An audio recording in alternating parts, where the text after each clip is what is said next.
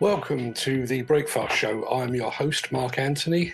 In answer to some eagle-eyed questions from yesterday, yes, those are Easter eggs behind me. They're not mine, I hasten to add. It's just where my wife has chosen to store the eggs. As some of you might know, I'm a lifelong chocoholic, so this is like appointing a crocodile as chief instructor at the Wildebeest Swimming School. We will get to the news headlines in just a second, but first of all, those all-important celebrity birthdays. It's many happy returns to former cricketer David Gower and professional wrestler Randy Orton. Neither of these guys ever misses the show, so very happy birthday. Happy birthday also to YouTuber Logan Paul. Sadly, Logan Paul probably won't be watching, as he apparently sees the Breakfast Show as a threat to his YouTube dominance. We'll be right back after this. If you enjoyed this show, please consider supporting us. Go to buymeacoffee.com/demolition news. The Miller groundbreaking slogan is, "We are breaking new ground in the excavator industry." And with the launch of its latest product, the company is practicing precisely what it preaches. Fresh from the Hillhead Digital event, Miller has unveiled an innovative new glow-in-the-dark bucket that is set to revolutionise nighttime construction and demolition operations while simultaneously enhancing site safety. Now, Miller reports that the Firefly bucket was designed in response to a brief from a mining customer that's running a 24-hour operation. However, several units have since been sold into construction for round-the-clock operation, and the company is anticipating a high level of demand in tunnelling applications as well. The original customer was seeking an illuminated solution that would help improve nighttime visibility in a very dark and remote location where traditional floodlighting were costly and logistically difficult, explains Miller Groundbreaking's Director of Marketing and Product Management, Barry Robinson. They're a valued customer, so we set about seeking a viable solution. Pressing the wrong button. That solution came in the form of an alloy comprising steel and the chemical element tunamium that requires no external power and no recharging. Tunamium naturally gives off a faint glow, much like a firefly, Robinson explains.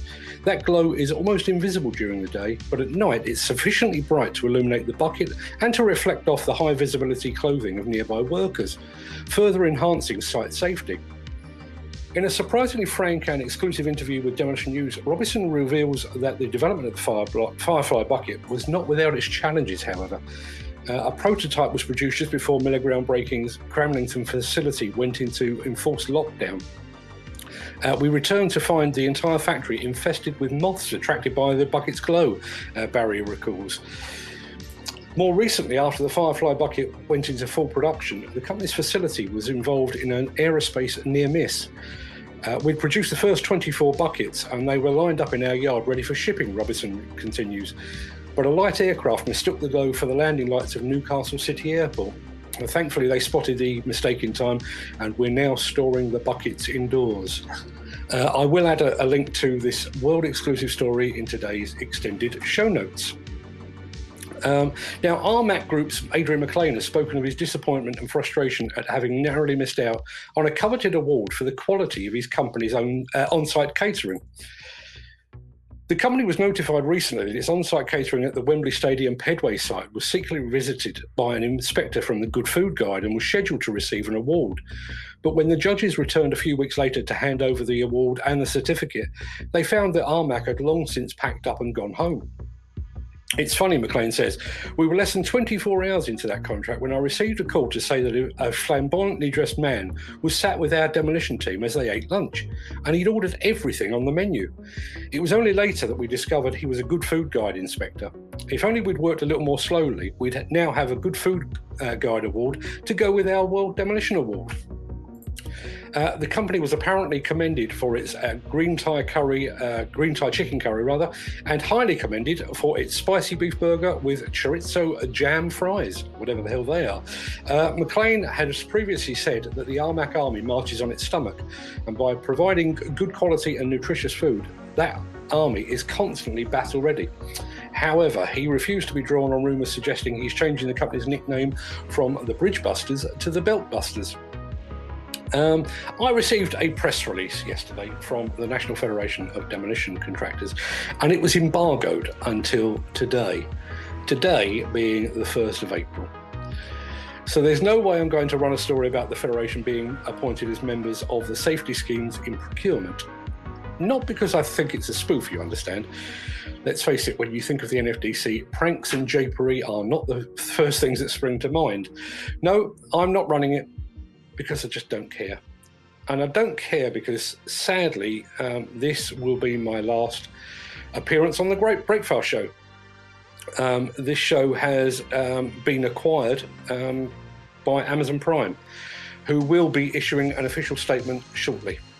However, I can tell you that I have seen a copy of an internal memo announcing the change. You have to forgive me, I'm a little upset about it. Apparently they love the concept of the show, they love the format, and they love the audience interaction, but they would prefer a presenter who, and I quote, didn't have a face like a sack of spuds. So that's that. I'm just off to cancel my Amazon Prime subscription, and they can take this Poxy Alexa thing with them too. I really should have seen it coming. I only took the job in a caretaker capacity until a suitable replacement came along anyway.